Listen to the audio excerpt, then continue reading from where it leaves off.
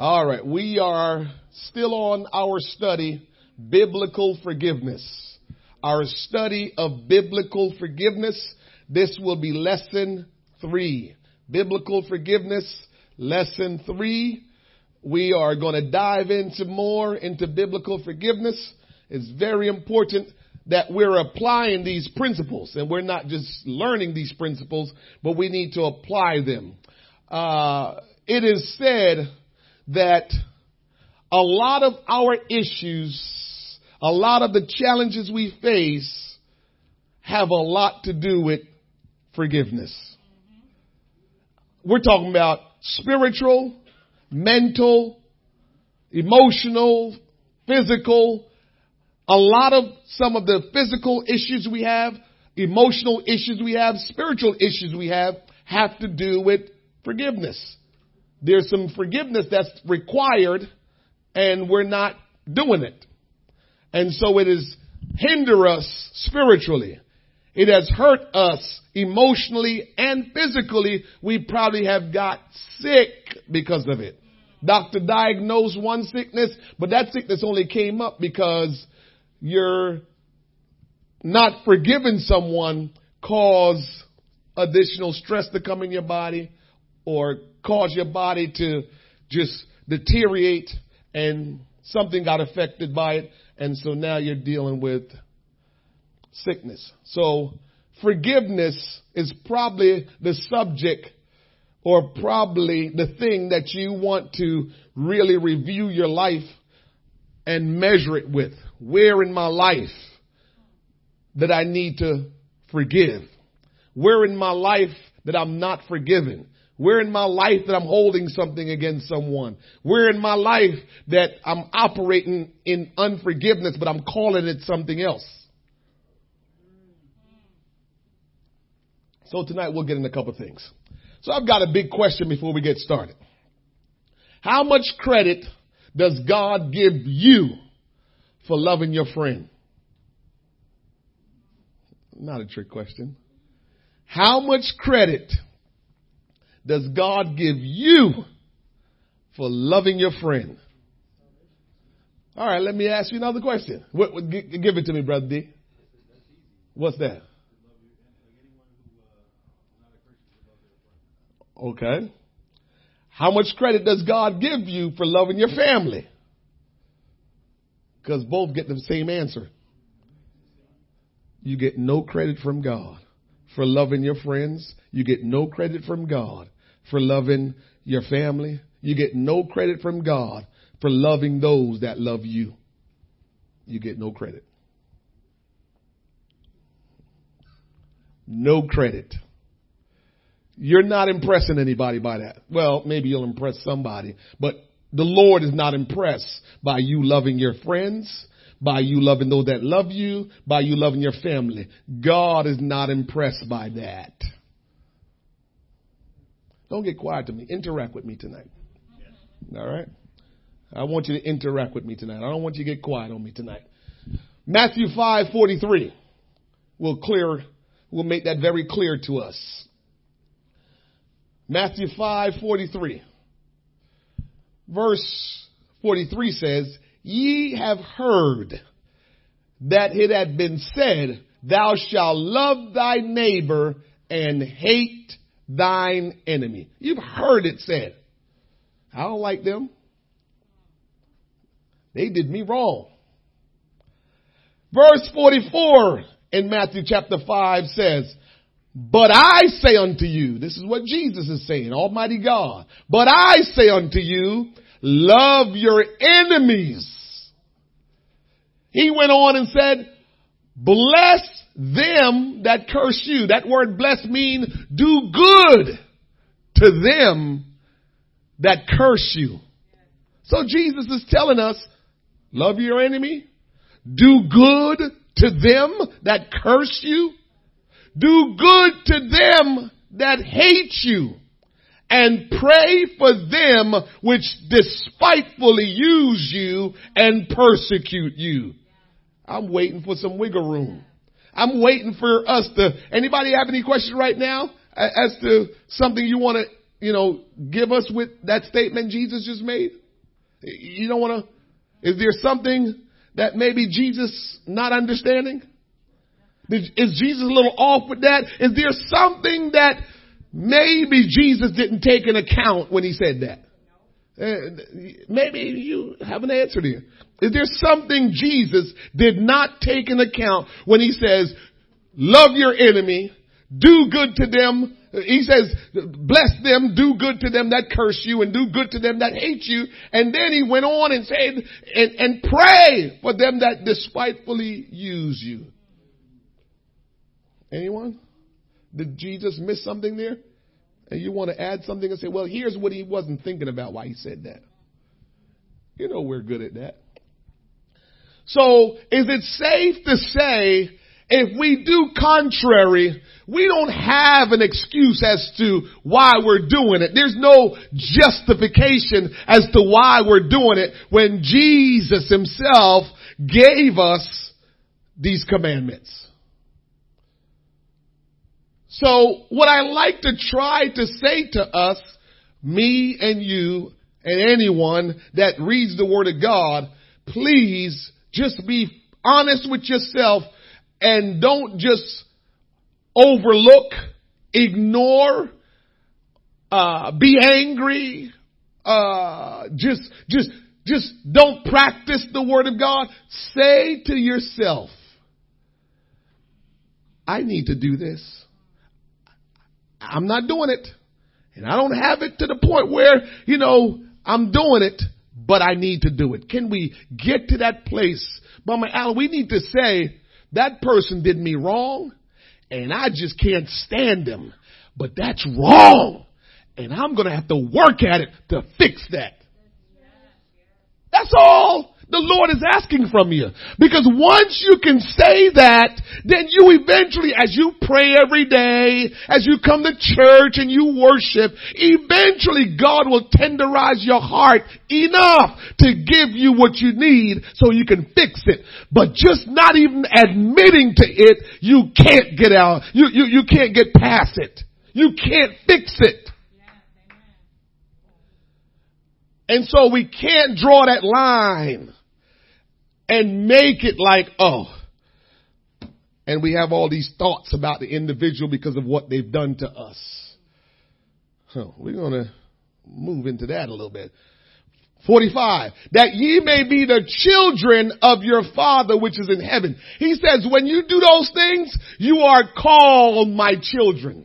We like to say we're children of God. Well, you can't be a child of God if you got a problem with people that's using you. You can't be a child of God. You can't be considered a child of God according to God, not you. According to God, you cannot be considered a child of God if you don't bless them that curse you. So you know what it means? Tom, I heard, said some really mean things about me. Instead of me saying, he got a nerve, look at him. Instead of me saying that, I need to think about the good about Tom and say that. Because everybody got some good in them. I don't care who it is. They've got some good just as much as they've got some bad. Look for the good and say the good. As opposed to saying they got some nerve saying that about me. Please, I remember when they were this. I remember when they were that. And look at what he did and look what she did. No. That's not what the Word of God said. The Word of God says that bless them that curse you. Do good to them that do you wrong. So here's Jesus. He doesn't leave any wiggle room. So we don't have any way to really treat anybody wrong.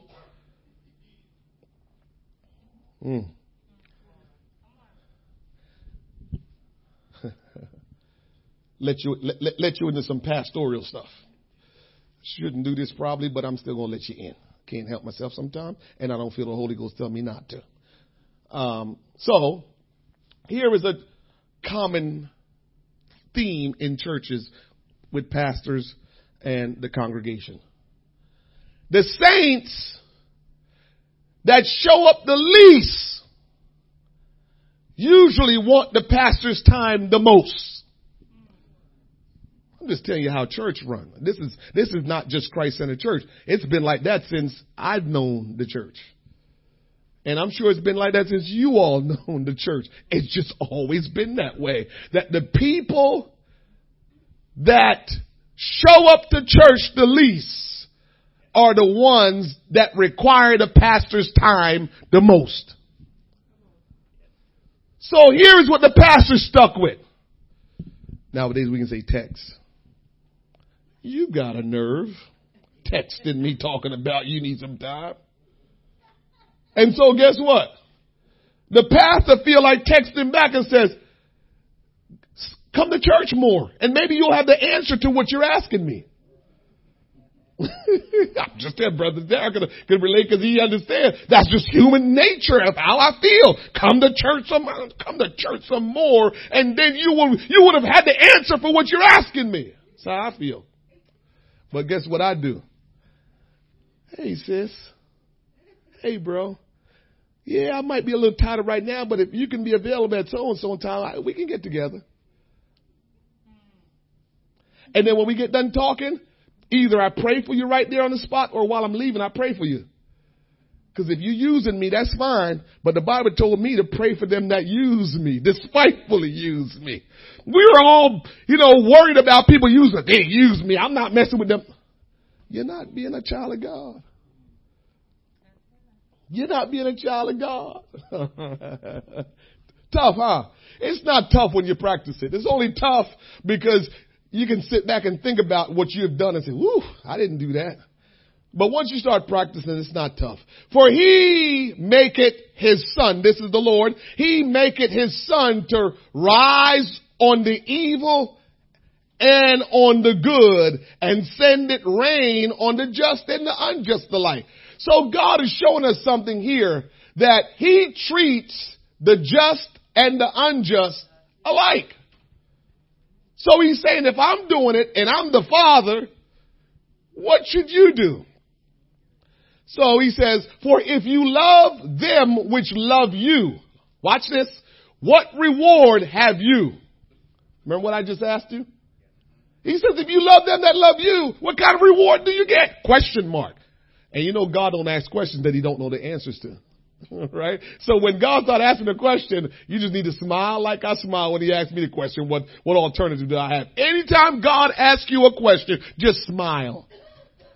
And just say to yourself, what does he want me to say? Because he knows the answer to this question. So I better figure out what does he want me to say. Adam, where art thou? Oh, you think God don't know where you are, Adam? So Adam had to come clean. I'm naked, Lord. I'm naked. How you know you naked? Lord asking questions like he don't know. The Lord knows everything. So when he asks you questions, start worrying. Say the right things. Can't lie to him. And if you salute your brethren only, if you only say hi, what do you more than others? Do you even, he says, do not even the publicans do so? So what he's saying is, the publicans say hi to their friends. So when you say hi to your friends, you're not saying nothing. You got to say hi to people that is not your friend. Be therefore perfect even as your Father which is in heaven is perfect. And so those are some tough scriptures to deal with. But I move on because you wanted to get past that a little bit so you can breathe a little bit more. We have been dealing with forgiveness and really the things that people do instead of forgiving. We call them the alternatives to forgiveness. So what we've been dealing with is the alternatives to forgiveness. So what we've been dealing with is what people do instead of forgiving people. People do all kind of different things instead of doing what God commanded us to do and forgive. We come up with all sort of alternatives instead of just doing what God said we need to do and forgive. Why do people try to come up with all sort of alternatives as opposed to just forgiving? Because forgiveness is costly.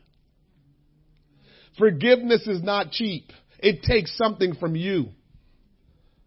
And so we like bargain when it comes down to relationship. Bargain.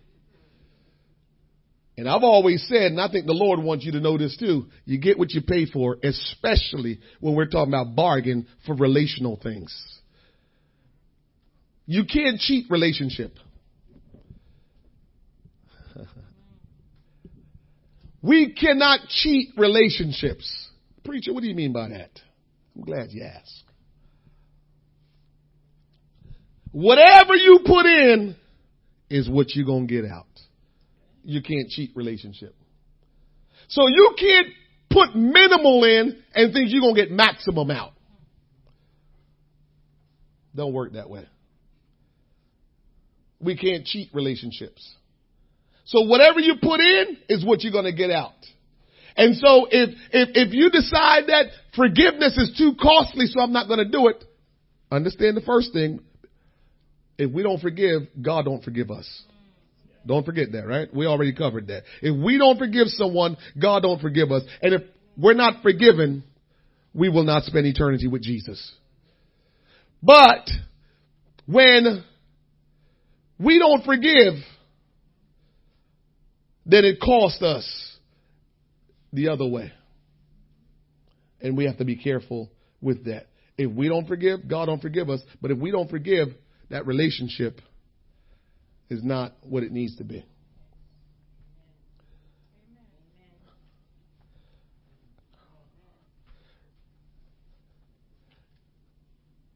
Forgiveness is costly, and we need to understand there's no bargain to that. You have to do what you have to do. If I want to finish this tonight. It's important to understand. I say this many times over and over again, but it's worth repeating over and over again. The most important thing in this world, out of this world, I don't care where we are, the most important thing that exists is relationship. That's not something that you can treat nonchalantly. That's not something that you should be weak in. That's not an area you need to be weak in or treat it nonchalantly, because it's the most significant thing that exists in the human race and in our relationship with God. Try to find something more important than relationship. When you find it, let me know, because there's nothing. So you can't treat relationship like, okay, these 5 things are important and relationship is 3rd or 2nd or 5th. No. Relationship comes above every single thing in this world and out of this world. If we're not good at it, we need to work on becoming good at it. It's the single most important thing that we will ever have to do in our life. It's the most important thing. Our relationship with God and our relationship with people. Remember, all of this exists, and we're here because of one thing: relationship. Not for us to have more money, not for us to have a better way of living, not so we can use each other. Relationship. And unfortunately, we don't treat relationship good, like it's priority. The most expensive diamond is not more important than a relationship. All the gold in the world, not more important than a relationship. We need to start looking at relationship as the single most important thing in this world. And most people that leave this world, that die and have regret, the regret 99.9% of the time is about a relationship that didn't go right. Because it's the single most important thing. And probably when you get to that place of dying, you realize it is the single most important thing. When Jesus died on the cross, the Holy Ghost just gave me this. What was the last thing Jesus said when he died on the cross?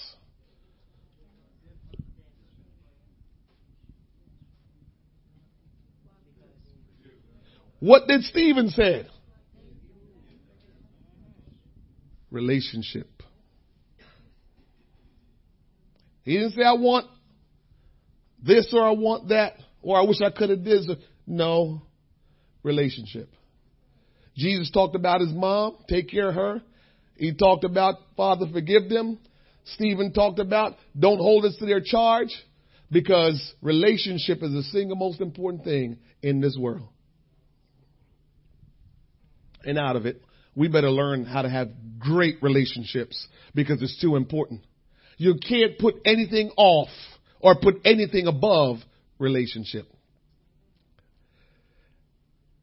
All right.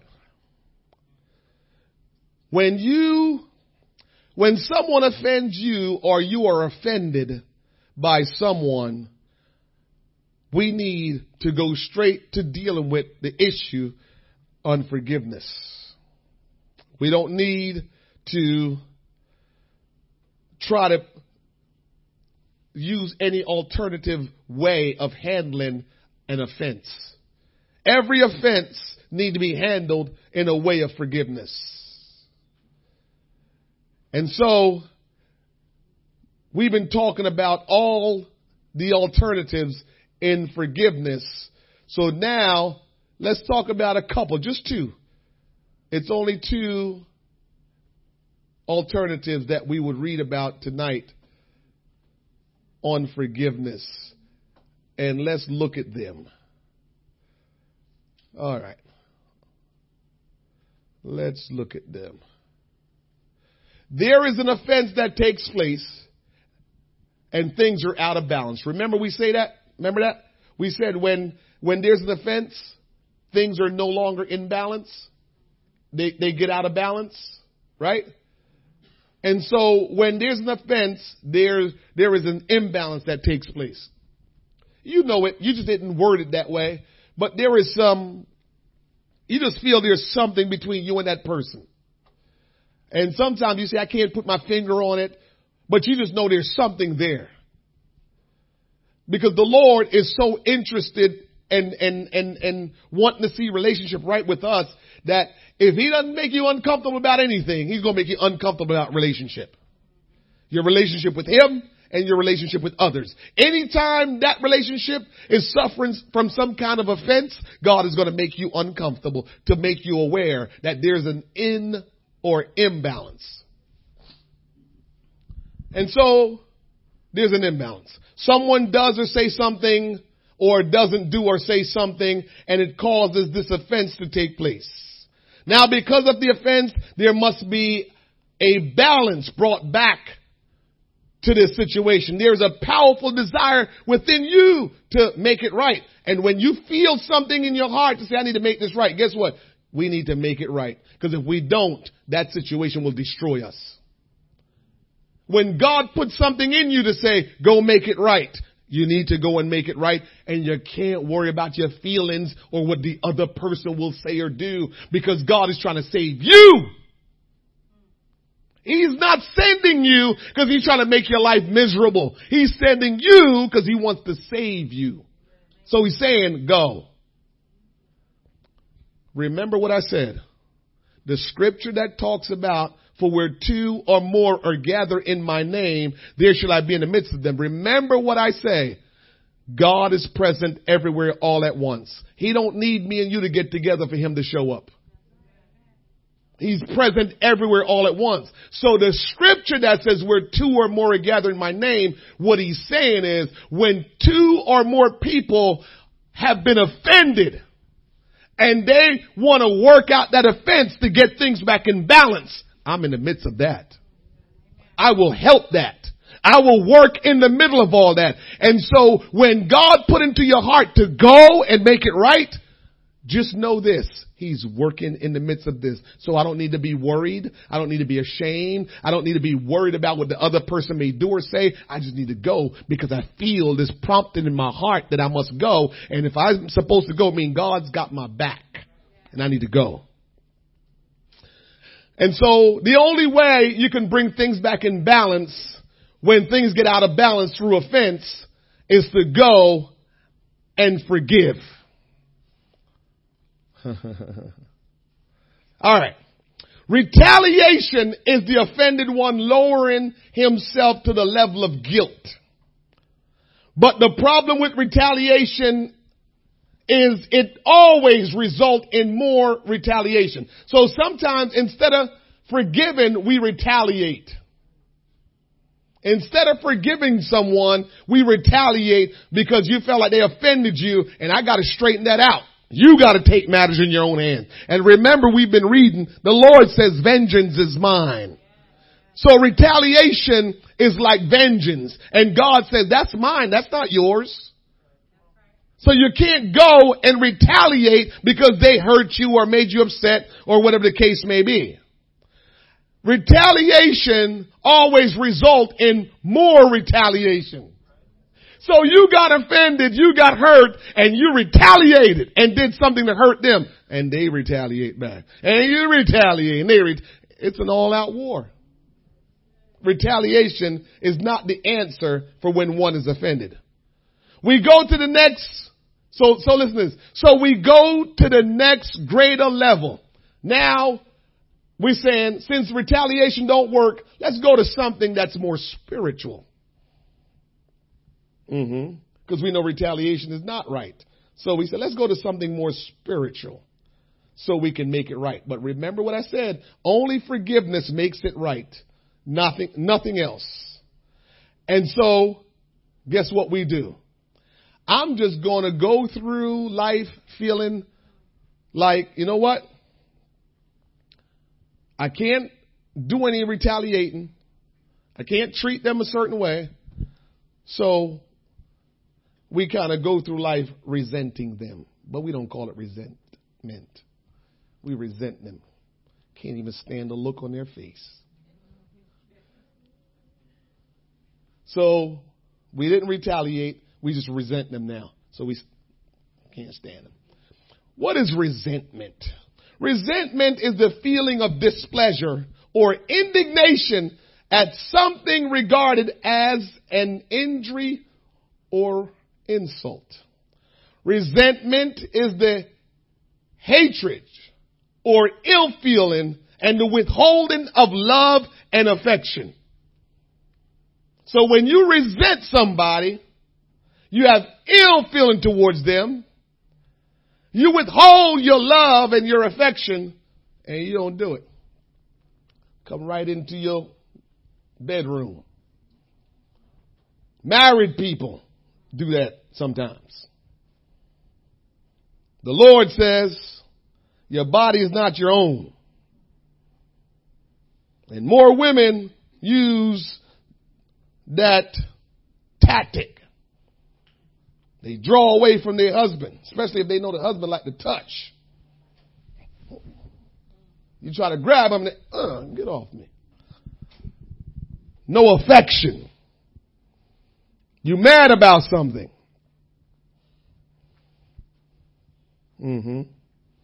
Yeah. Well, I'm very comfortable talking about what I'm talking about. Because I know when I'm being led by the Spirit. And so we do a lot of withholding because we have resentment because there was an offense.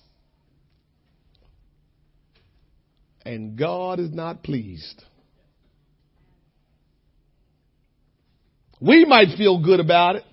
I'll fix you. God is not pleased.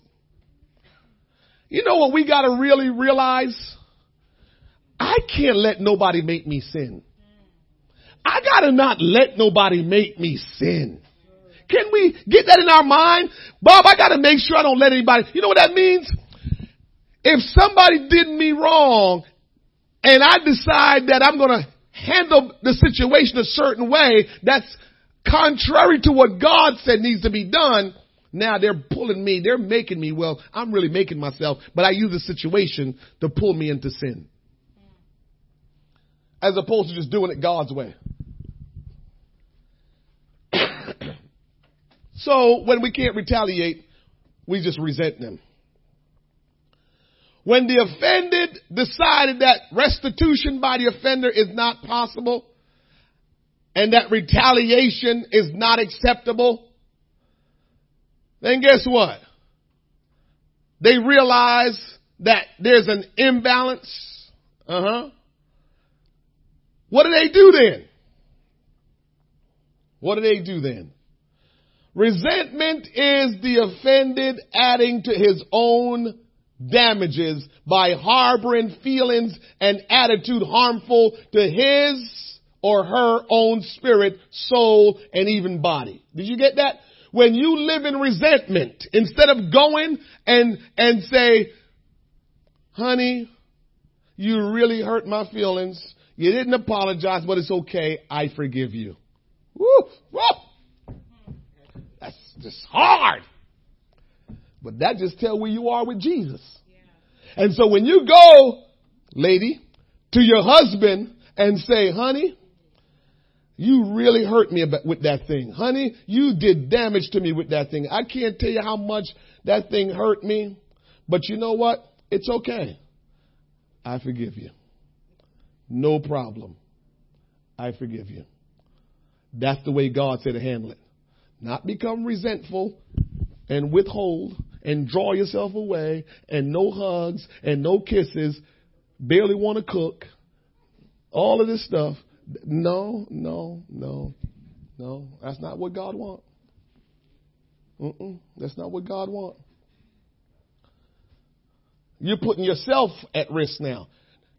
This is not about the man now. Look, resentment is the offended adding to his or her own damages by harboring feelings and attitudes. So you got hurt and you're harboring feelings and attitude, which is killing you even more.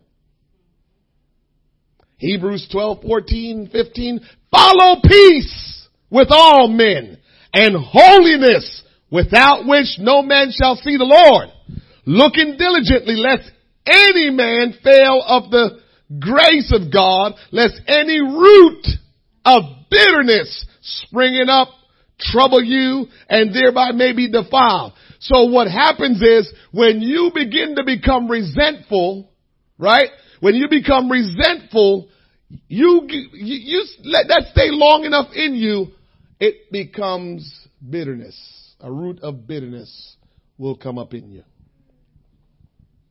And all of a sudden bitterness overtake you and you're wondering, what's going on here? Why am I so bitter?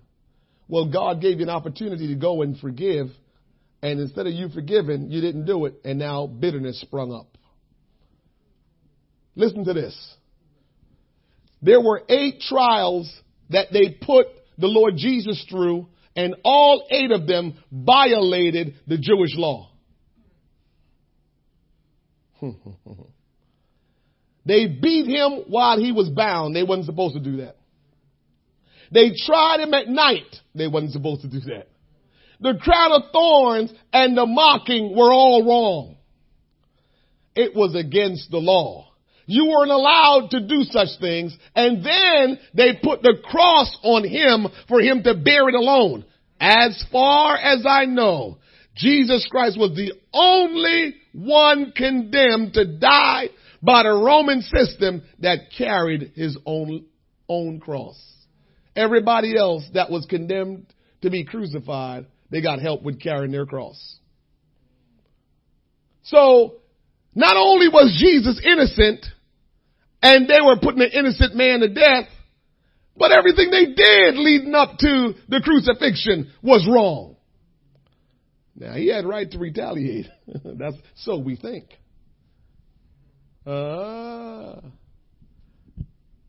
Did any of you go on trial for crucifixion? And they did the trial all wrong? Everything was wrong? Did any of you get crucified on the cross? Did Jesus say when he was on the cross, I wish you all just fell down and died? He didn't do none of that. So I don't know where our wiggle room will be for us to do anything other than what Jesus did. Forgive them. Forgive him. Forgive her. How can God love that low down, dirty scum?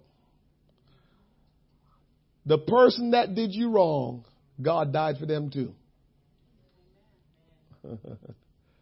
I got that revelation one time too. I remember thinking about that. Because I used to hear people say, when they dealing with, people, I would hear them talk about people in a certain way. And it hit me one day. Like, we talk like God only died for us, but they didn't die for this person. Like, only you can repent and God forgive you, but that person can't repent. Like, I've heard conversations like that among church people. Like, some of us had the right to repent because God died so we can repent, but some of us don't have the right to repent because he didn't die for that sect. A lot of church people behave like that. Now, we know that's not true. That's not right. But a lot of church people behave like that. Like they were the only one that had the opportunity to repent when Christ died. And some other people didn't have that right to repent. Restitution is not going to happen, and retaliation is going to harm me as well and result in war. And resentment harms me more than the offender. And the preacher preached about hate, and I can't do that anymore. I'm still not going to give them anything. That's what we say. Here's the final alternative that we do. I'm just not going to hate them, so I'm going to just practice what I call reservation. That's the last alternative we'll talk about tonight. Reservation. That sounds good. Reservation. A keeping back, withholding, or setting apart.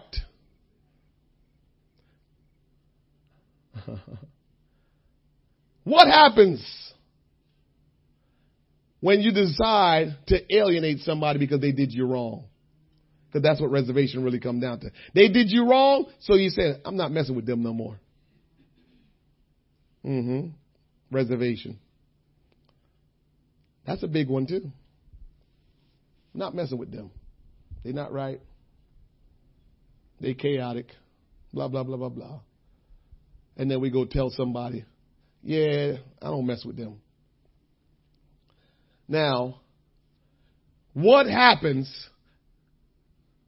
if some of your friends become their friend and you don't mess with them anymore?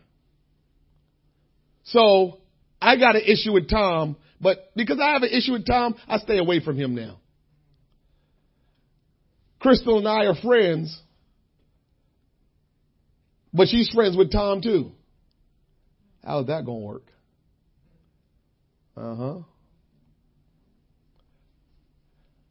Reservation, we make it like it's not that bad.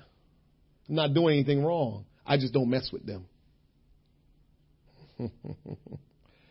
That's a big one in church. That's the big one. That's probably the biggest one in church. Because all the other ones are so blatant that you're wrong. So we try to stay away from those ones.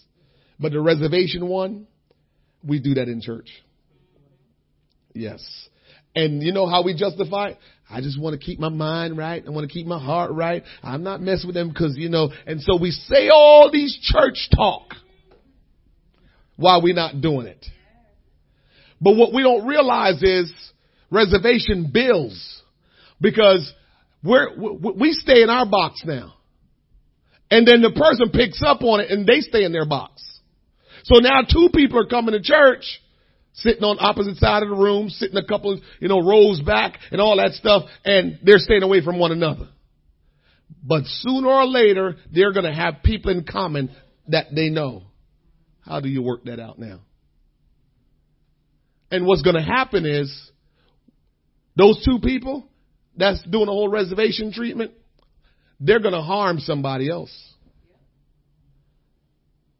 Because sooner or later, I was talking to Tom and he was just telling me, and you quiet. You never talk to Tom. He's such a wonderful, and you quiet. Oh, sooner or later, you cannot keep living like that. Sooner or later, it will catch up to you. Reservation.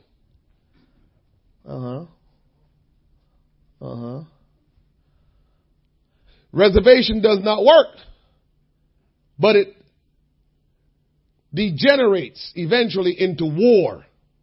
You cannot prosper in God by coming to the house of God and sitting in your little box and allowing that other person that you don't like to come in the house of God and sit in their own little box. It doesn't work because they are going to try to incorporate their fellowship, they're going to try to incorporate in their fellowship every person you have ever met. And you are going to try to incorporate in your fellowship every person they've ever met. And people will gravitate to one or the other. So this is how it goes. Let me tell you how people do. Women are queens at this, or princesses at this. So I got a problem with you. Me and Crystal are friends. All right? You're going to try to get Crystal to be closer to you than me. And I'm trying to get Crystal to be closer to me than you. It doesn't stop there. Now all of a sudden, I'm trying to get Bob to be on my side. And you trying to get Bob to be on your side. And we keep going. You try to get this idea. And that's what we're doing. We're not saying it. But that's exactly what we're doing. Trying to see who can speak to more people and who has more friends. Because the more people that's on my side, the more I know I'm right and you're wrong.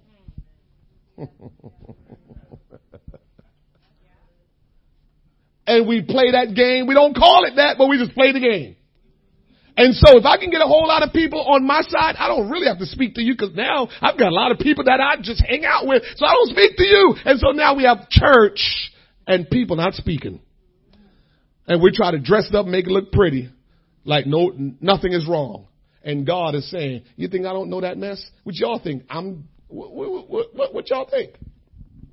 Come on, let's pray for Mike real quick. Come on, man. Let's lay hand on Mike. Mike struggled in here tonight. We can't let you go home without praying for you. Come on. Let's lay hands on Mike. Come on, man. Come on, Brother Shark. Come on, Trumpet. Come on, man. Let's pray for Mike. We want God to touch his body and heal him right now. In the name of Jesus. You came in, and we want God to touch you. Father, in the name of Jesus, according to the Word of God, according to the authority of the Word of God, we pray in faith that from the top of his head to the sole of his feet, Lord, you will touch him and make him whole. I come against every disease, every ailment and sickness. I come against them in the name of Jesus Christ. I command them to be eradicated and I command him to be free in Jesus' name. Lord, I pray miraculous healing and that you'll touch him and make him whole. Touch his legs, touch his body. Will you make him whole? Will you heal him? Will you touch him right now, Lord God? I pray in the name of Jesus the prayers of faith and that God, you will heal him and touch him and make him whole in Jesus' name. In Jesus' name. Hallelujah. Thank you, Jesus. Hallelujah. Thank you, Jesus. Thank you, Jesus. Step like you believe, Mike. Step a little harder. Step a little harder. The Lord is here to touch you even more. Step a little harder. Step a little harder. Walk it out and say, Jesus, I trust you. Jesus, I trust you.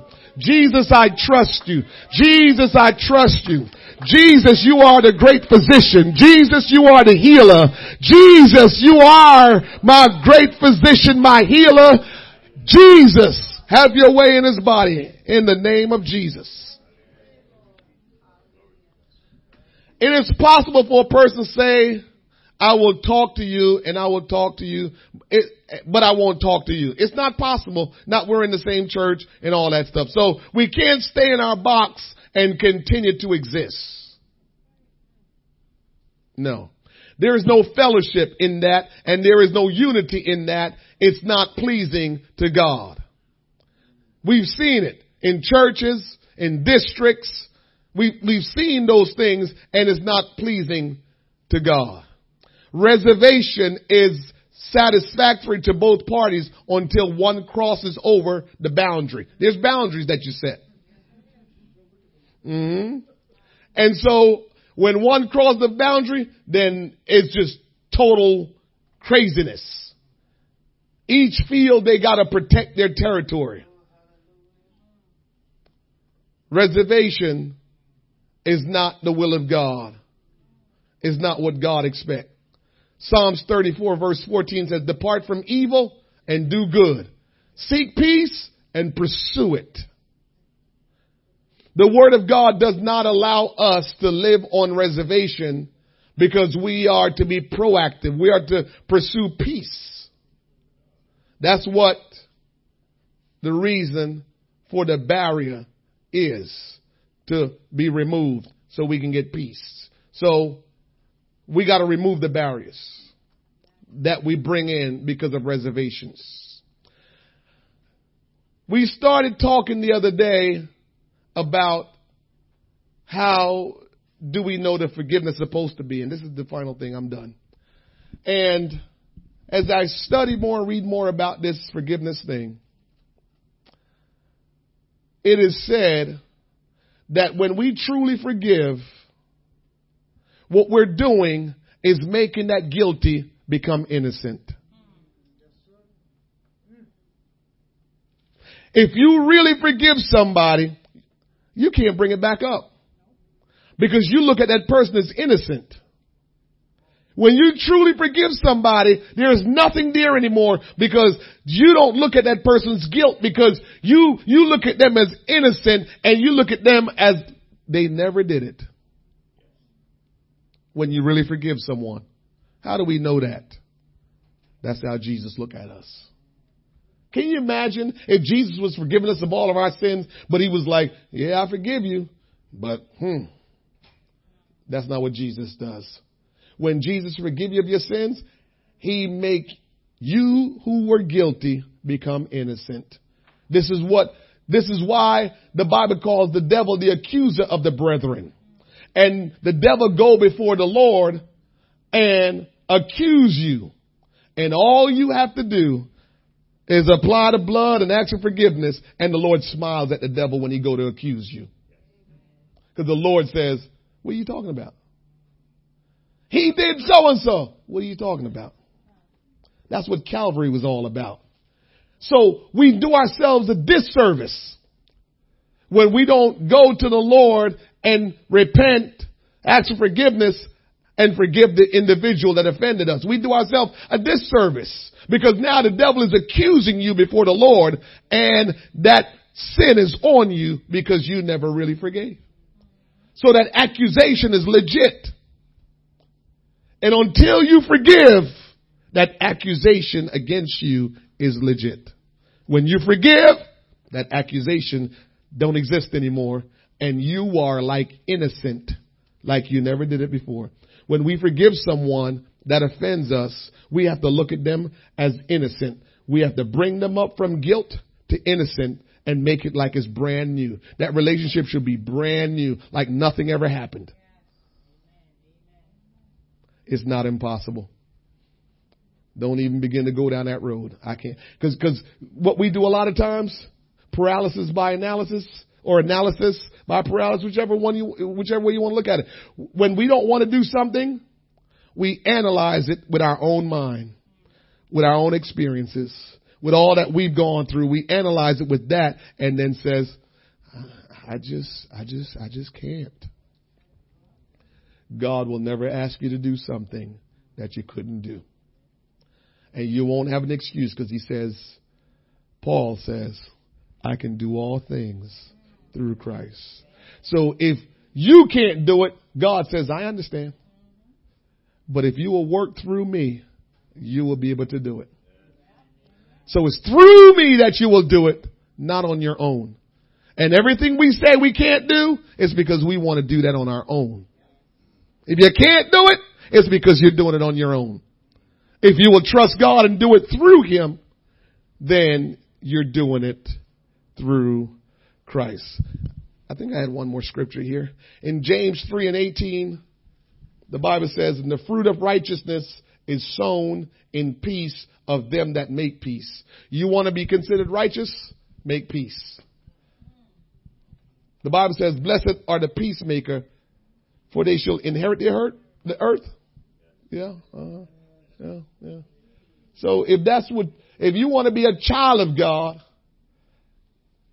and you want to be righteous, you got to make peace, but you make it through forgiveness, not by the way you say, not reservation, not retaliation, not restitution, none of those things. We have to do it the way God says, no other way. Any questions? No, you always have a question, Crystal. That's all right. Come on. Give us at least a couple. Give us a couple, and we'll take the other three offline. Give us a couple.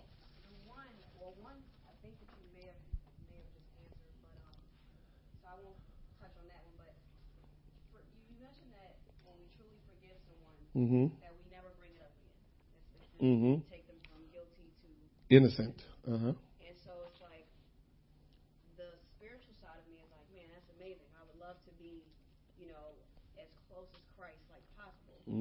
But the human side of me, my flesh is just like, is that, like you mentioned, I'm sure you were talking to me in the spirit, is that even possible? Yes, it is. And I believe it kind of, so I listened to a sermon one time, and maybe you can help dissect this for me. So it's kind of like if you, the preacher gave an example of if you were to sit in that chair, and the chair, you fell. You trusted that chair when you sat in it to hold you up. But now that you fell, when you go back to sit in that same chair, you will probably ease into it. You won't go right into that relationship because it let you down the first time. So now when you sit in that chair, you might go a little bit slower. Or would that be considered something like reservation? Because I mean, I want to forget, but I also have to. I go into the relationship a little bit. You just said you fell out the chair. You have reservations. You're worried about it. And everything that we talked about is on Jesus, not on you. You've heard me say this. Listen, I'm telling you like I can tell nobody else. I learned years ago that submission to the man of God. I say this over and over. I don't know if everybody get it every time I say it. Submission to the pastor that I was under had nothing to do with him. Because I can see with my eyes he's got flaws.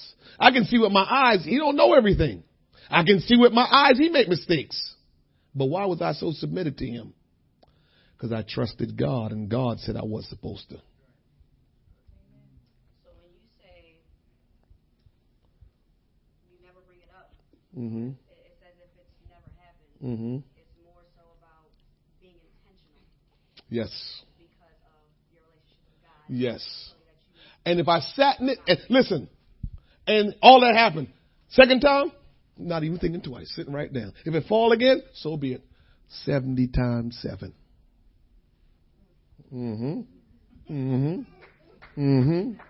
70 times 7. So every time I sit down, I'm sitting confidently down. Because here's the story. That's what God does for us. That's what God does for us.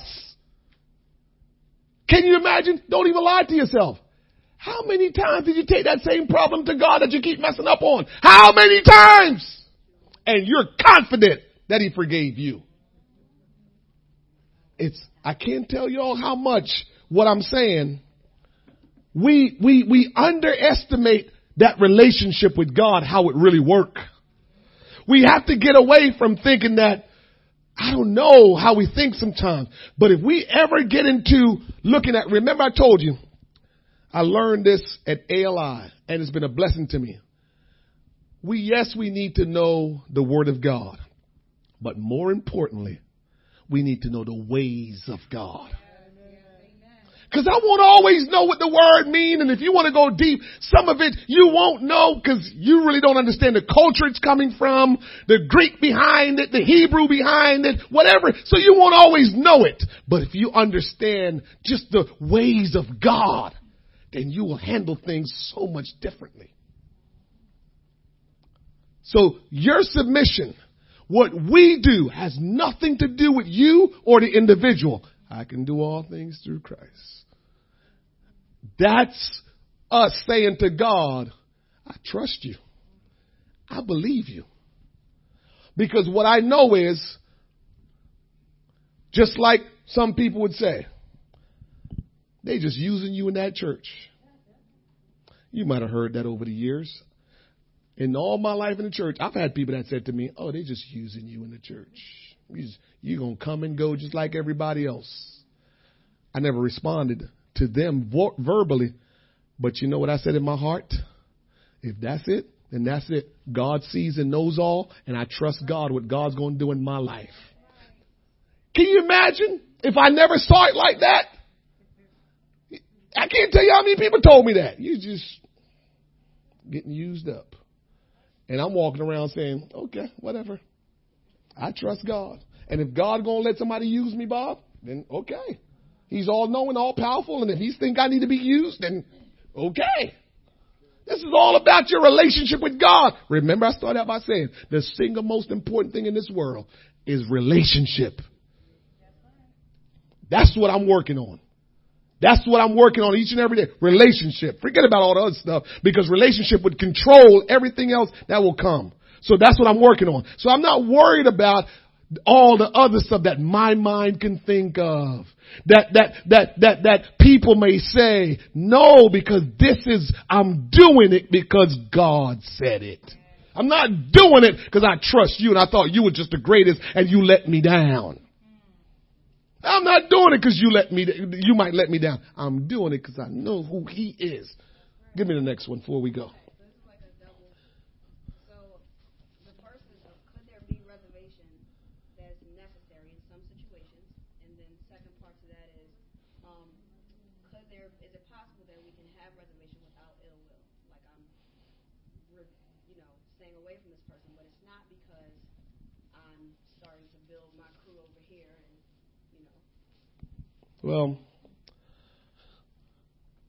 I think both things that you said is more fleshly than it is spiritual. The reservation that we will have that we feel like is not harmful or ill will is, back to what we talked about last week, is kind of protecting ourselves. Again, you. So by you having reservation, no ill will, not trying to, but it's you trying to protect yourself from being hurt. You. Where is God in that? That's all I'm saying. Where's God in that? And so that's what we got to really realize, that's what we work on a lot. We're going by, I don't want to get hurt. I'm just trying to make sure I know how to deal with them. Well, I don't have to make sure how I deal with you, because the Bible says, when we started out reading, I say, you have heard it said, love your neighbor, hate your enemy. That's how the scripture started out in 543. You have heard it said, love your neighbor, hate your enemy. But I say, love your neighbor and do good to your enemy. Where's the wiggle room? What are we going to do then? Are we going to, they hurt me real bad. I got to recover and I got to make sure. I. When it happened, the best way of handling it, Crystal, is get on your knees and spend some time here for a minute. See, our little 5-minute prayer, 2-minute prayer, 3-minute prayer, telling God everything, that's not going to help it. We got to get on our knees. And I mean, when I say pray, when I mean worship, when I mean call on the name of the Lord, that's what we got to do. And that might take a little bit of time. And when you get up out of that, now you can go forward. But if we just stand and say, God, I'm hurt. Can you forgive me? Please help me. You're still under your own power. And so it needs spending some real time with the Lord to do these things. And that's why we can't seem to connect some of it. And we feel like, how can you spend some real time with the Lord? If we will spend some real time with the Lord, we will see how these things, I've experienced that. I experienced a time in my life where I was fasting for some days and I had to have a conversation where someone was giving me a hard time. A couple of times. I remember just being in the spirit and somebody challenged me. The humblest I've ever been. The fasting time, being in the spirit. Anytime I have challenges and I'm fasting or I'm in the spirit, I say to myself, who is that person? I go third person because I don't even know how I'm doing it. I don't even know how I'm doing it. I'm in third person. I'm like, how you not saying anything? How you not sweating? How you not coming at them to prove your point? And that's when I know, because I'm not in my own self. This is the Holy Spirit. This is the power of God. But something had to go before that. Some prayer, some fasting had to go before that. And so I was able to respond the right way. And so this is why I can say what I'm saying is, if we will let God be the one that we're doing this for, and we will give ourselves the prayer and fasting and submission to the power of God, none of this will be as hard as you think it is. No. I know you're not the only one. Don't worry about it. You ask good question, and I'm sure everybody's thinking just the same way you're thinking. But that's why I asked you to ask the question. Yes.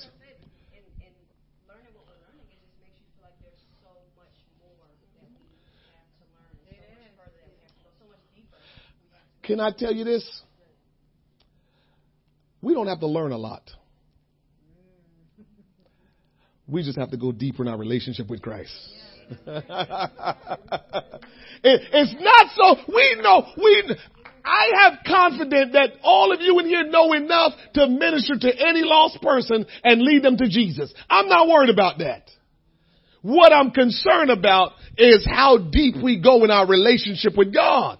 Because the most ignorant person, the least read person, when they get deep down in Jesus, you would think they're a scholar.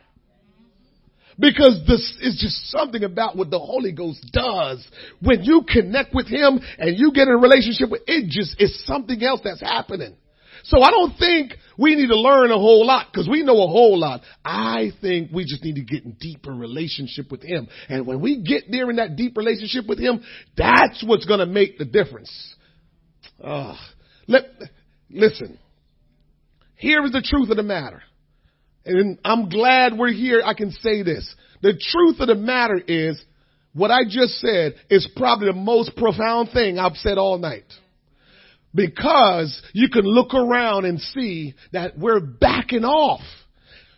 When you get in a deep relationship with God, nothing keeps you from whatever is going on in God. Yeah. Amen. But we can look around and we can see people aren't prepared. People aren't pushing hard.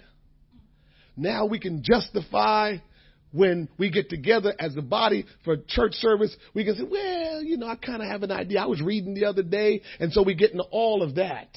And we never stop to say, what might the Lord want to do when we get together?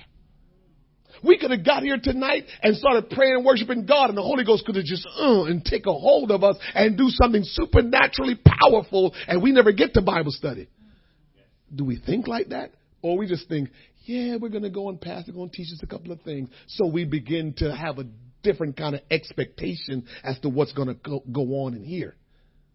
So it's about going down in that relationship. That's what this is about. We don't need all the knowledge anymore. We've got plenty. We got TV. We got Google. We got church service. We got everything. We got Facebook Live. We got all the stuff to get the Word of God now. It's not the knowledge anymore.